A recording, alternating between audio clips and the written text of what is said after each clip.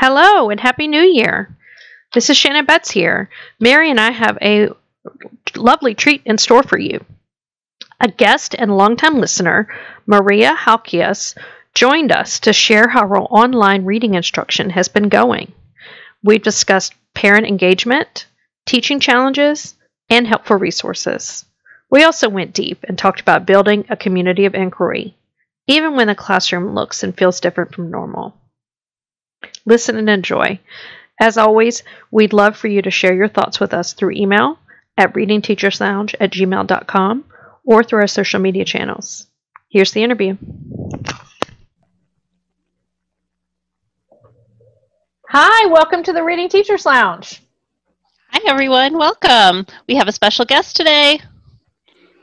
Hi, how are you? My name's Maria Halkias. I'm a reading specialist in New Jersey, and I'm so excited to talk to the both of you. I think I said that so many times. I feel like you are like celebrities in my world of reading. So sweet. Maria, I think we're going to learn more from you than you're going to learn from us today. Yeah. No, Maria reached out to us, and she is a listener, but she has some really valuable insights, and she's going to bring a lot to the conversation today on the Reading Teachers Lounge. So today, we're going to talk a little bit about how distance learning is changing the reading instruction and what that sort of means. And it's very timely, obviously. We're recording this in November 2020, so we are right in the middle of the pandemic. Hopefully we're at the tail end of the pandemic, but we're still in the thick of it nonetheless. So virtual learning is a reality for many of our listeners worldwide, and virtual learning is impacting all teachers as they're training, or if they're in the middle of their career or at the towards the end of their career. We're all kind of figuring out the landscape of this new teaching pedagogy. So Maria, will you introduce yourself a little bit? Absolutely. Thank you again for having me on today. I have been teaching for a little over 18 years now. I started out in a private school setting as a kindergarten teacher, and slowly evolved to working as a first grade teacher, where I have worked in a public school, and then worked there for a number of years. And then I had my kids and stayed home for a little while, and then actually became a director of a private preschool in the town that I live in, and taught me more of the business side of education.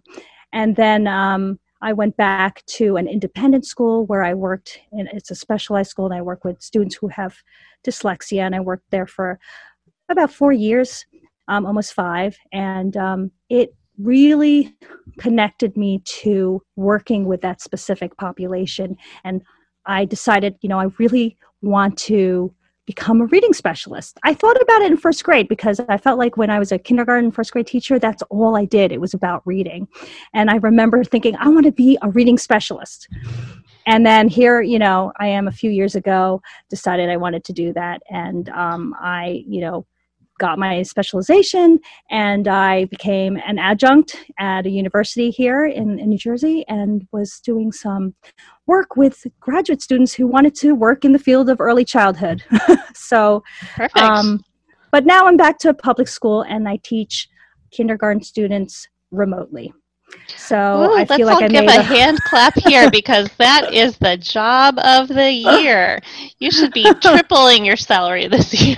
As a parent of a kindergartner, I'm willing to say that for sure. Yeah, the only thing scarier than like 20 kindergartners staring at you in person is 20 kindergartners staring at you on Zoom and needing to be entertained. Well, I remember, and actually I'm starting to top that all off. I'm actually starting in a new school.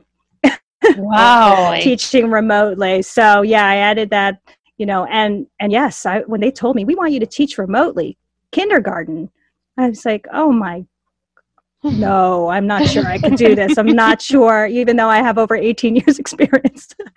And it's funny, I'd rather teach, graduate students in some way, because I was, thinking it's going to be remote. How am I going to do that? I was panicking. What's the schedule going to look like? Well, Are I'm they sure our really? listeners are thinking the same thing. And I'm actually glad we're talking to you in November because you've got some months under your belt. So, Mhm. I mean, what's been the biggest challenge? Just, Well, ironically, as a professor, I had taught family engagement, and I think that's really at the forefront when we look at this is how do we engage, parents? How do we get them involved? I mean, I'm sure they didn't sign up to be another teacher, mhm. um, but really they are your partners, and if you don't inform them of what's going on in your classroom, you're not going to succeed, So are you especially with a having to kindergarten. communicate a lot? Yes, How are you doing communication? so we actually just had a workshop recently, and the workshop was like no other workshop I've ever done before. And it was really just me telling parents everything they needed to know to be a teacher at home. Wow. And what does that look like? And I really just preface it by saying, I'm jealous of you guys. I really am, because you get to do everything I want to do that I have done in all these years, Yes. the hands-on, the multi-sensory activities that I can't do online. So I really just started off just letting them know how I appreciated them. And I'm very fortunate that I have a group of families that have chosen the remote instruction, that Mhm. in our district you could choose to do that. And so I think I'm lucky in that way because they are completely involved in their child's education. And I don't think, if you don't have that support, I don't think you're really going to be able to be successful, and you're going to have a lot of issues, especially with, the online world, getting Yeah. in Zoom, getting off of Zoom, Google Meet, whatever you use, it's Google Meet or, who would have thought 2 years ago, I would have said that it would have been impossible to I teach a know. child in It's kindergarten. Maria, I have to commend you because I love that the first thing we're talking about is the parent engagement, because I think that is what, we talk often about how kids are struggling to wear masks, but I think the real struggle is that adults struggle to wear masks and then they assume that kids are going to struggle to wear masks. Yes. It's kind of Yes. that roundabout conversation again. And it's the same. There are some children who are really thriving in this virtual learning environment. Mm-hmm. And I think that some parents are just doing the best they can in the virtual Mm-hmm. environment, and some kids are Mm-hmm. not doing as well. Mm-hmm. I find myself facilitating a lot, and I also hear from parents often too that they didn't sign up to be a teacher.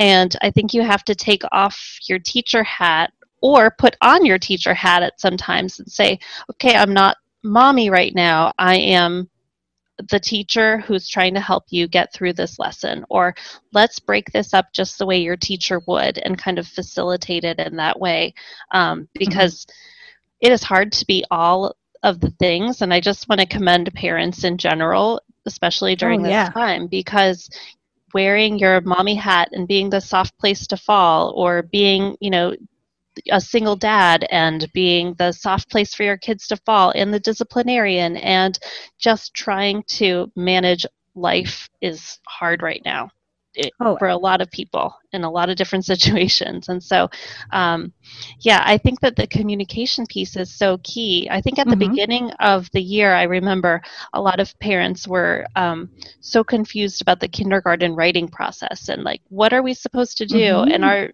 our teacher actually sent out a whole video about the Lucy Calkins program that they were using and Mm-hmm. how Writers Mm-hmm. Workshop actually works. And it's okay that they Mm-hmm. don't spell things correctly at first. And Mm-hmm. this is part of the process, and to trust the process. But educating parents is another hat that teachers are wearing right now. It's kind of impressive. So I do commend you for the communication. And as a parent, I am really grateful for all the communication that I'm receiving too from the teacher. So Yeah, I think it's an awakening in some ways for parents to really see what goes on in a classroom and to see yeah. their child's development. And I will say not only is communication important, between a teacher and a parent, but also to have them take a step back and let us, like you said, Yep. be part of the process, because it's not about getting reading every single word or writing every single letter. It's about seeing where your child is at in that moment. Yes. And I think a lot of parents are so anxious, and rightfully so. There's so many things going on.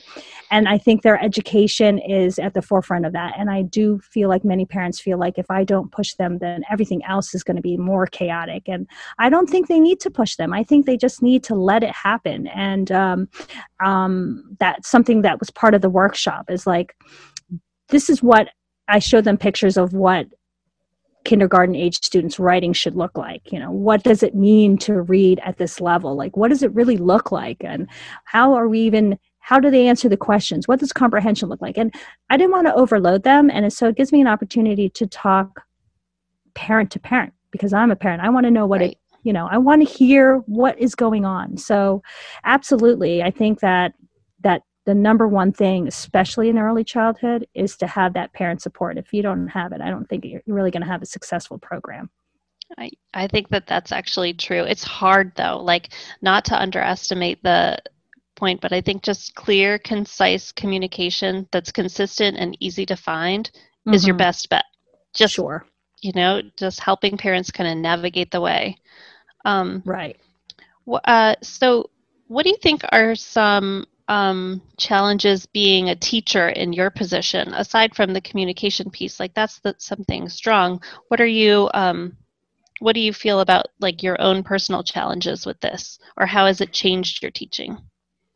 Well, that's so interesting, because I feel like this is a year where everyone is a new teacher. I think you might have heard that before. Everyone Yes. is a new teacher.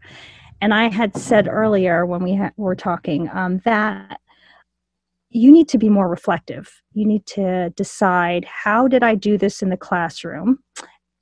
And rethink, what does that look like online? And everything that I think is possible online, I've tried so far, with all the resources, and there's so many. I mean, we're really so lucky. There is absolutely an enormous amount of websites devoted to reading for kindergarten students. So in that way, you have to pick and choose which ones make the most sense, which ones you are more comfortable with. What will it look like for you in the classroom, and how comfortable you are with technology? Which of these resources are really going to work for you? But yeah, so I feel like the biggest challenge, obviously, is time. Yeah, I would agree. Time. Is it planning time or time with the students? I think both. Yeah, I think both, because really, I wish I had more time with them. I actually am in a situation where we still have the program in person is kindergarten half days. So many kindergarten programs across the nation has full day programming. And so I was surprised in that, but I think it doesn't really impact us online in terms of an actual schedule synchronously, because I try to create a schedule where they have frequent breaks, and I kind of think it is good for them to have a half-day schedule online. Right. But yeah, so I want to have more one-on-one time.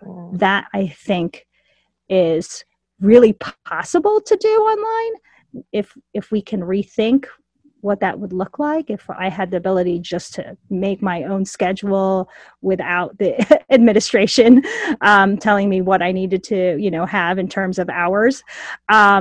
But yeah, I think that I would like more time to work with other teachers to see what they're doing, more time to figure out, where it doesn't really cross over to my home life. Yes. So I do feel like I spend a lot more time online, just at varying points throughout the day. But yeah, time is essential. Well, it's interesting too, because if you are teaching in the classroom pre-pandemic, you would carve out little bits of time. You're standing in line and the kids are waiting to use the restroom, and you take that opportunity to review stuff. So you've condensed so much of it. I find that, and before we got on, we were sort of chatting about this, about especially kindergartners. Maintaining the connection online is really difficult because they become really passive in my Mhm. observations. And that's Mhm. not just kindergartners, but elementary students in general can Mhm. become really passive, and it's not their turn to speak yet, or they're on mute, so they are thinking about anything else at that moment. Mhm. And I know that some kids can pop right up and answer the question right away, but you still don't Sure. know if they're actually taking advantage of those practice turns. So, And actually, that Mary really has to, it really involves my work that I've been doing at the university. I did an independent study, and I've been researching online education, not specific to reading, but what has been researched as successful online programming. And what I did find was this idea of the community of inquiry by R.D. Garrison. And he kind of coined that term. And it's a theoretical framework for successful, and I say this, asynchronous learning, because I think that there hasn't been enough research with synchronous learning, which, as you know, means what we're doing now, where we have live instruction. And he really delved into this idea and this notion that in the field of online learning, there are three components that are critical: the teacher presence, social presence, and cognitive presence. So these three elements are crucial.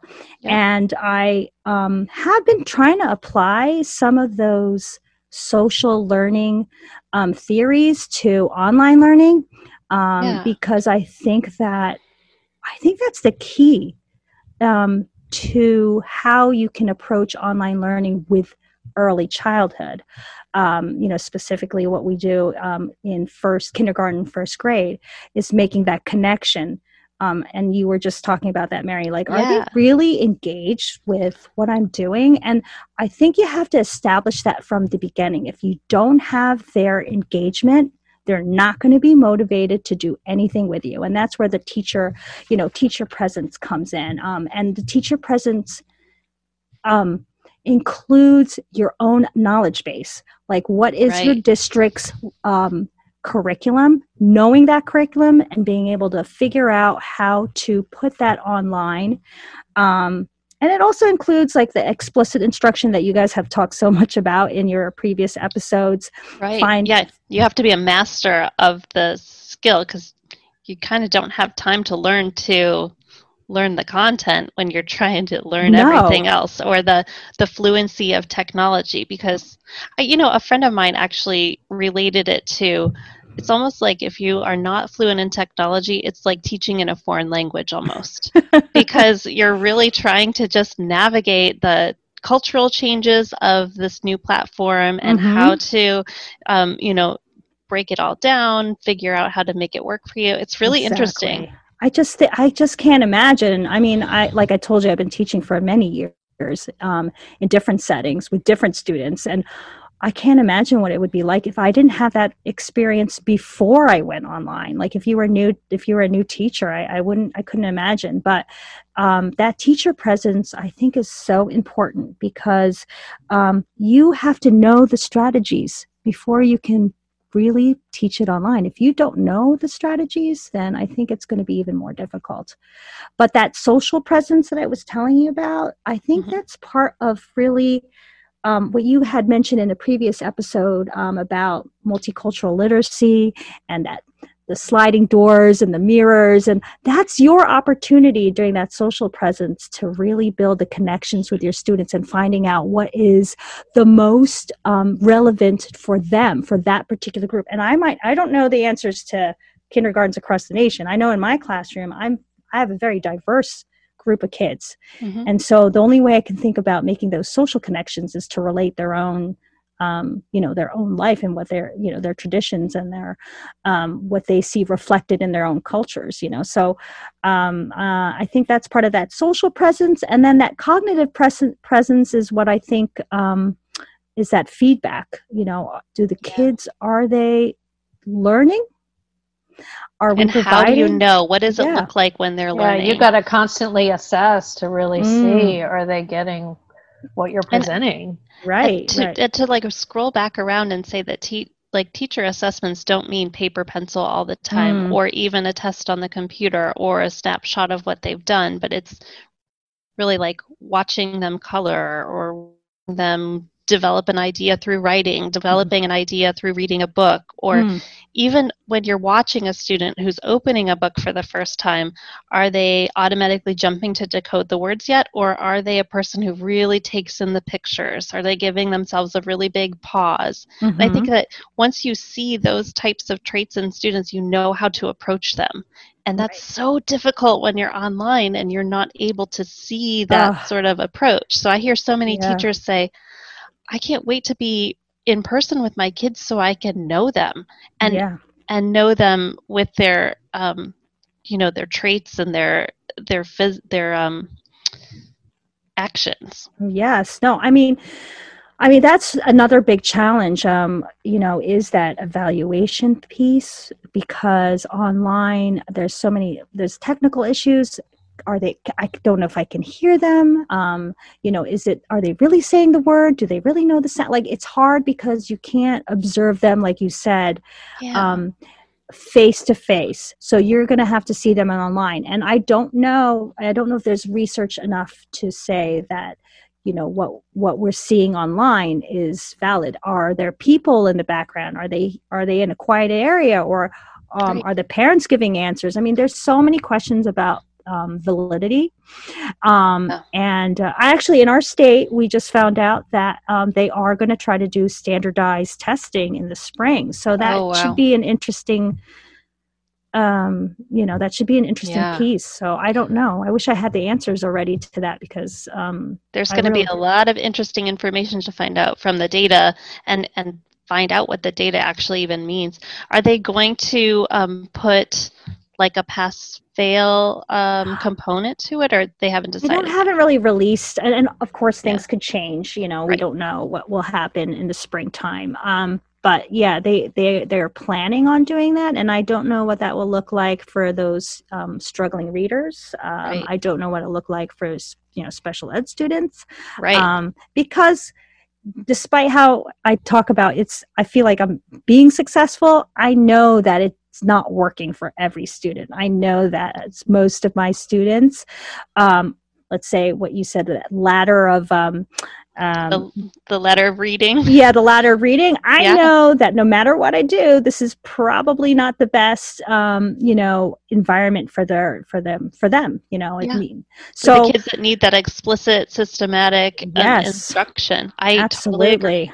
Yeah. And they don't have access to as many hands-on things because you're not doing centers and you don't have all the manipulatives that we normally have in the school. Absolutely. Well, this is just an observation of mine too, but I've noticed that some kids will close, like I feel like they'll attend, they'll pay attention, but when they close the computer, that connection to the real life and the virtual learning is just not quite there. Like they might have learned how to do some of the reading or learned some of the concepts, but applying it in real life, is sometimes difficult outside of the classroom. But in this case, when you're applying it on the computer and then you apply it in real life, like when we talk about the asynchronous learning and how you close the computer down and you do your work independently to show what you know, that is so variable kid to kid. And I was thinking, I know some kids who are doing so well, and Maria, we were chatting about this before. It's wild. So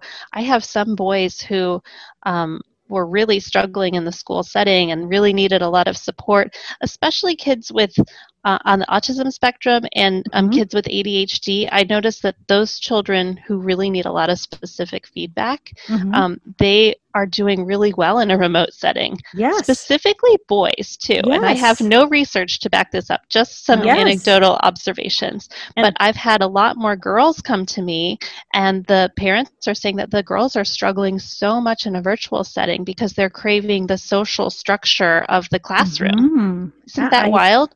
I know. We had mentioned that earlier, and I said that is so funny because I see the same thing, that the girls that I have in my class who maybe in person would probably be doing, so well are really struggling because they don't have that social piece. And and it's interesting to tie that back in with the community of inquiry. It's that social piece, that social learning, that is so key to connecting to what they're learning. So I really find it fascinating that it seems like the boys that you wouldn't normally suspect would do well remotely because they might be struggling or do so well. And I don't know what that is. I wish that's another area that we need to try to figure out. And I asked, like, I have some middle schoolers at my private school, and like we had one boy, I mean, he was about to not graduate. I mean, we were meeting together. I'm the guidance counselor, and we were meeting in February,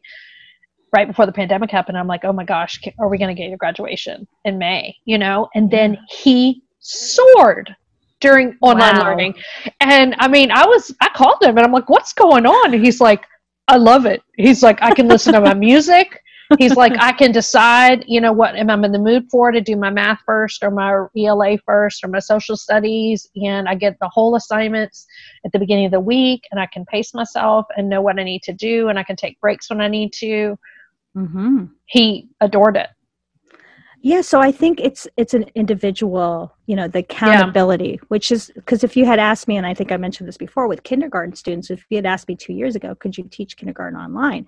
But there are definitely kindergarten students that have more accountability, who are able to be more self-aware about their own learning, about, their own engagement. And I mean, developmentally, you wouldn't say typically that a kindergarten student has those skills, but maybe some are just natural at that. And I think that's part of that research, because I know we had talked, like, where are we going to go after this is all done? What is education going to look like? I think that's the big question in all of it. And even though when I taught kindergarten, I used to often say to parents, 50% of the teaching and learning that your child's going to experience this year is social. Mm-hmm. They're learning how to behave in school. They're learning how to sit quietly. They're learning to take turns. They're learning to behave in a group of 20 kids. And a lot of times, it's a very different setting because they're so used to playing. And it's not playtime anymore. And so, if you've got a good organized kindergarten teacher, then you're really making a lot of progress, and they've got those kids kind of whipped into shape, and then so much academic progress happens throughout the school year. I would say that is like kind of the secret to really good kindergarten teacher. That's what they do. Right. But in this environment, it's just so different. So different.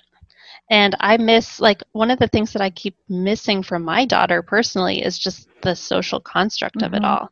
She is lucky enough to go to a pod in the afternoon, so I'm working with her and doing virtual schooling and just facilitating in the morning. But then she goes to a teacher and some groups of kids in the neighborhood who are having lunch and having some recess time, because I need her to work out her issues with those kids in that sense. And the first day, it was so funny. The pod teacher said, we were talking a little bit about how everyone gets to take turns being in charge and how it's hard to share being in charge.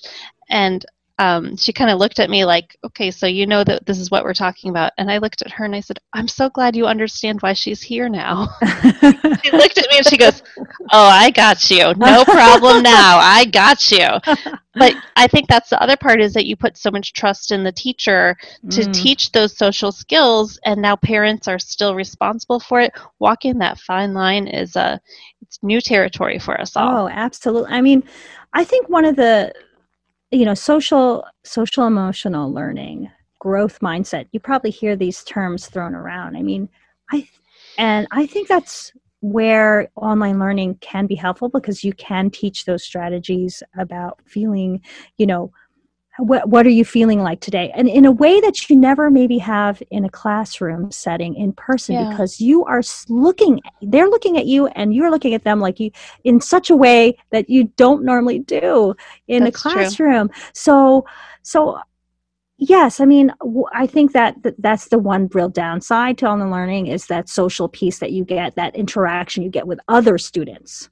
Yes. But definitely that, the teacher can still teach these social skills and impart like that growth mindset, like that you can do this. Yeah. But yes, I mean, that is where, the future of online education, that's where where I don't know how you could do that. I mean, I don't know if that's even possible. I think that it's really going to come down to, I think there needs to be more teacher training on that asynchronous piece, because to me, that's where like that cognitive presence maybe is missing, is that we need to have more project-based learning. And like, I wasn't trained a whole lot as a teacher on that, but that's really right now what our asynchronous learning looks like is just, okay, do a online learning program, do printed worksheets that we've been mailed at our house or emailed to the parents.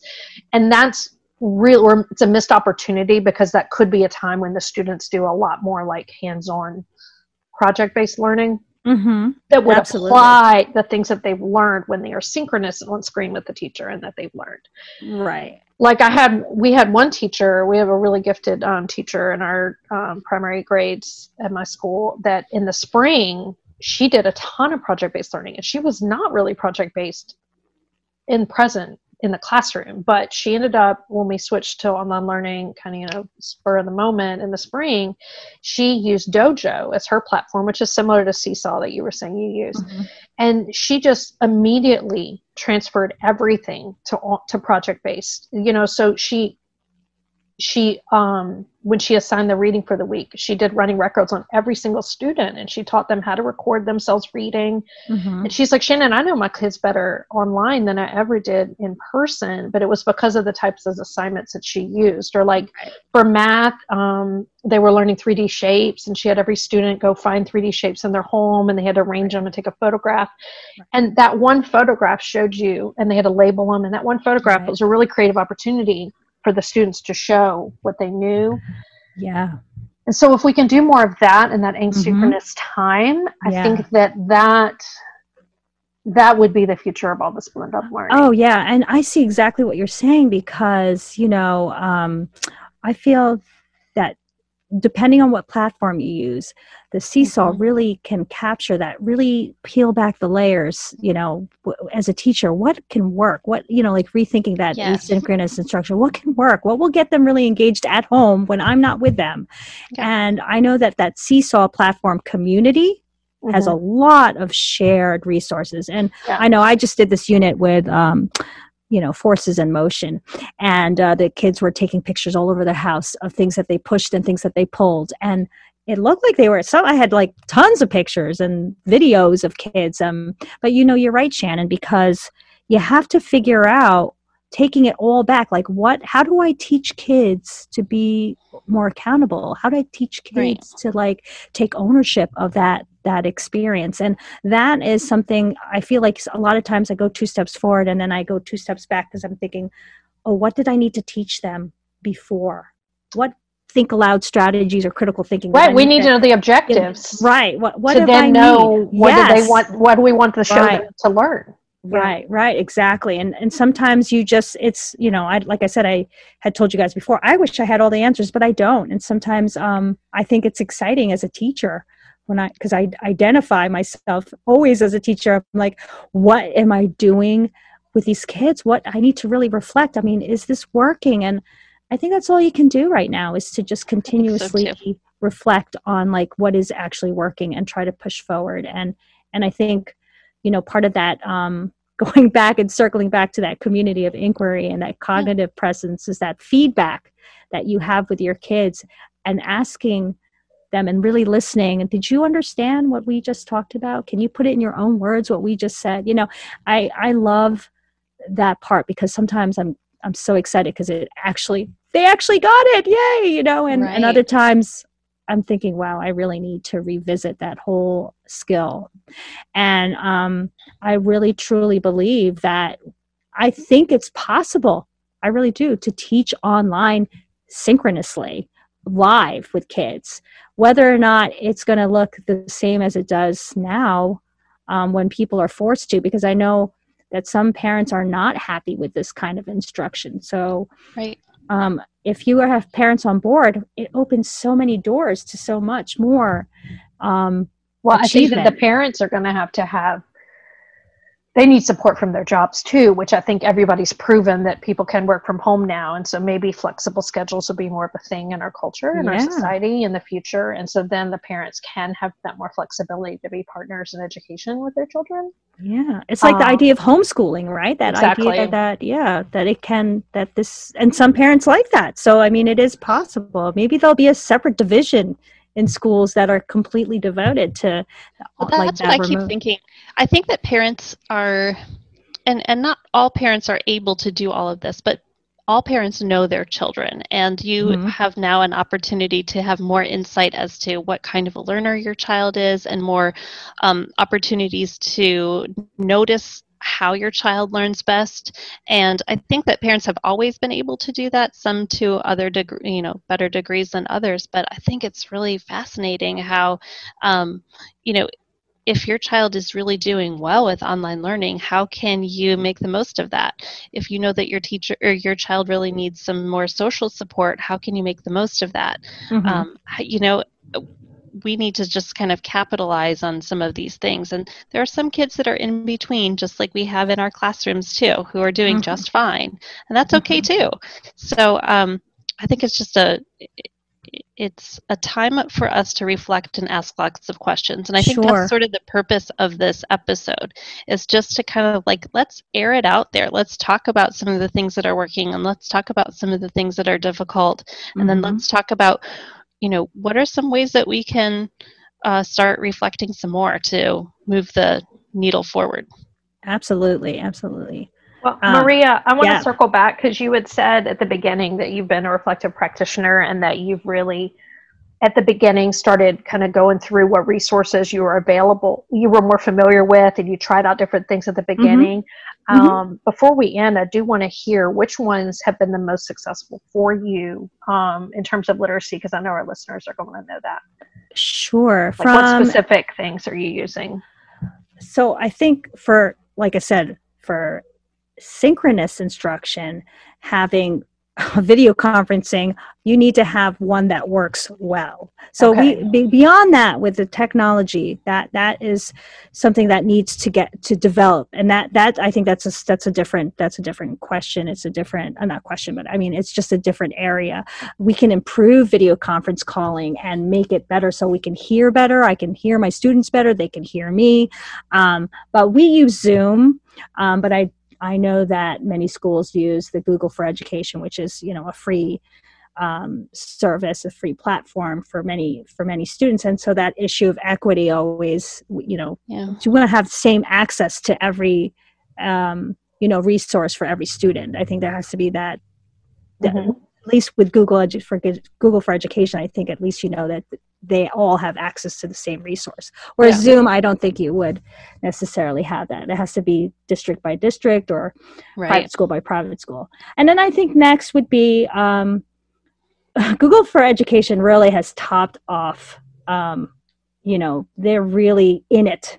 And I think when I think of like Khan Academy, and I think they're partnering with Google to create ways for students, parents, and teachers to come together and create a community online. I think they're probably going to push that button forward. But I think you need to have a platform. I do. I haven't used it. It doesn't. It's pretty cool. Pear Deck is great. It works seamless with Google. And so it makes the slides like you could be on a Zoom and you could be doing a presentation. Yes. And then they can interact and send out the answer. And then you get the data in real time. Google. I just don't think you can beat it with the Google Slides. I mean, presentations. Seesaw, I had said earlier, is excellent. And I hadn't had experience until now using that, because I primarily use Google Classroom. But I don't think Google Classroom is something that kindergarten students can really manipulate and organize. It's the mouse skills. Yes, exactly. And so, and just like the reading resources like Kids A to Z, which are things that you use in an in-person model, but Big Universe, Scholastica has really stepped up, I think, in terms of that, and Get Epic. I think having books online, and especially free books. Mhm. And I also told parents podcasts are great.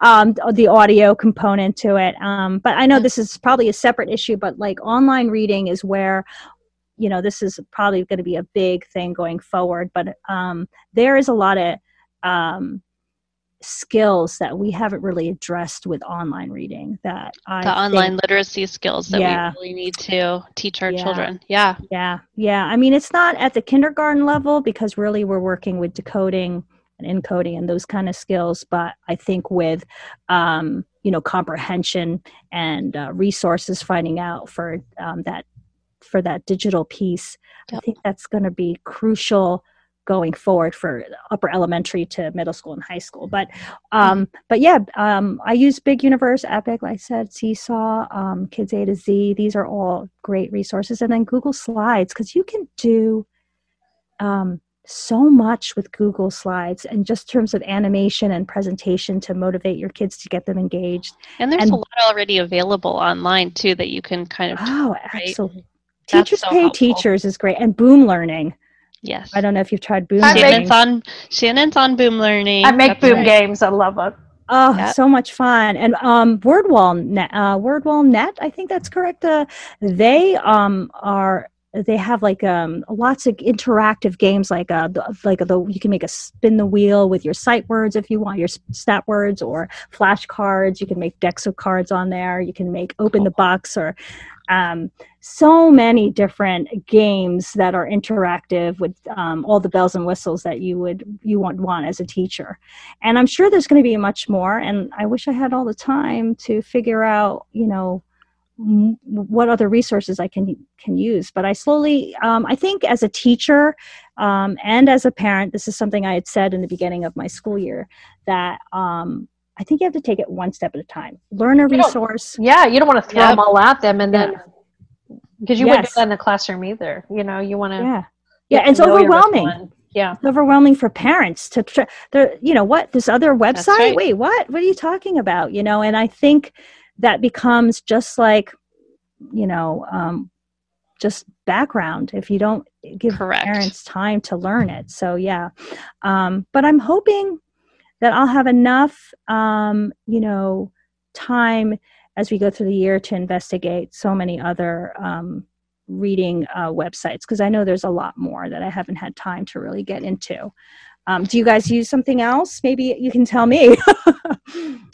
I think what I am most curious is like taking this kind of wide view and like looking at all of the ways, but I'm really curious to see how kids are learning. So I keep kind of trying to notice like, what makes a learner, somebody who does really well virtually? What are those traits that they have? Do they have some really strong executive functioning skills? Mm-hmm. And what are the skills that need to be taught for kids to be more successful online? Mm-hmm. And I think that's, so for me personally, I haven't used specific programs. I'm always kind of like keeping my ear to the ground and investigating a few. Our teachers have done a really phenomenal job, so I'm trying not to wear my teacher hat right now, but more as like my advocate hat, and trying to just, how can I best support teachers in this way? So if you see a student with these attributes, how can we get them, kind of to pay attention and things like that? Don't have all of the answers yet, but I think that starting this conversation brings about a lot of questions for all of us as educators that we need to start to investigate a little bit more. So that's sort of where this conversation has taken me. No, I really, like I said, this conversation is also part of my reflection. Like when you guys were asking me questions about what has really worked, what are the challenges, I don't necessarily, like I said, know all the answers, but I think back on even just today, what did I do today that really worked, and what today, the answers, but actually today, right? Yeah, actually today, I was trying to figure out how I can get the students to take these movement breaks, these brain breaks. So it's actually this thing called, I don't know if you know Jolly Jump Up. Oh, I don't know that one. Yeah, so I'm writing it down though. Jolly Jump Up is it's part of that I think that morning meeting routines that you can normally do in person, where you can have flashcards, and then if they get the answer right, they call out answers, and then they jump up. If they see Jolly, jump up. And it's almost cute. that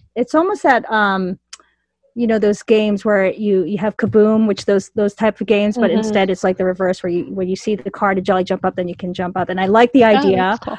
of having them move. And now it's just evolved to, like, I just throw on everything that on my Google Slides that we've been learning. It could be numbers 1 through 20. It could be a snap word. It could be a question about shape or path. And then they get it on the slide. And then when Jolly Jump Up comes up, or I now added slowly sit down, they do those movement activities. So they're standing, and then it's the only time I let them unmute themselves. And just call out these answers, what they know. And they don't care what the other kids know. They're like 12. I don't know. Yeah, they're all engaged. I love Their voices there. They want to be heard. Yeah, they want to be heard. It's the opportunity for them to just call out the answers and act like they're, their age, really. They want to call out. Right. I feel like that's the other thing we haven't talked about. But yeah, that ability to the structure of Zoom and muting you and unmuting you, and what are those behaviors that you see? Because I do think there's behaviors that are new that come up from online instruction that are not typical of things that you would see in in-person model. But that worked today. I was so excited. That's I was cute. I was going to do it today. I'll probably do it anytime, like in my back pocket, I need a little break. That's awesome. Yeah. Oh, I love that. Aw. I'm really in awe. This is such an insightful conversation to have with you, because I'm constantly thinking about how I can support teachers, but I'm also wondering, what are teachers thinking during this virtual time, and how are they planning, and how are they doing this? So this is really insightful. And I think that we can all kind of work to support each other. And I think sharing, like we had mentioned, that Seesaw has that Facebook group that shares a lot of really good information. I love being a part of those professional groups. And I think that that's another thing that sort of brought a lot of teachers together too. Right. You might not actually be able to meet in the real teachers lounge, but you're meeting new professionals who have new engaging ideas on professional learning sites, and that's helpful too. So yes, absolutely. I just will say that there's a Facebook group for Science of Reading. Oh, it's fantastic. Phenomenal. And you just see, and they ask so many questions, and I'm like, yeah, that's exactly what I want to know. I agree. I have so many things that are saved on my Facebook page from that. It's a fantastic learning group. It's the Science of Reading. So definitely look into it. I think they have the kindergarten Science of Reading. They have you may be special invited to that one. I'm going to have to look into it. Yes, that's great. No, that's really great. It's really fantastic. So kudos to you as the most difficult job of 2020 for sure. Or in general, but also in 2020 for sure. So I love students are so lucky to have you. Seriously. Oh, and their parents as well, for sure. I appreciate the compliments. I mean, this was just such an honor for me to talk to two voices of reading specialists that I have been listening to for a while now. So Shannon and Mary, thank you so much for inviting me. I think you know more than us, so we thank you. No. If our listeners want to find, is there any way they can reach out to you? I bet some people are going to have some more questions. Oh, sure. I can share it with you, and I don't know if you can probably put it on your website. We'll post but I do have a Google Sites and a Weebly website that has contact information. So great. We'll put that on our show notes.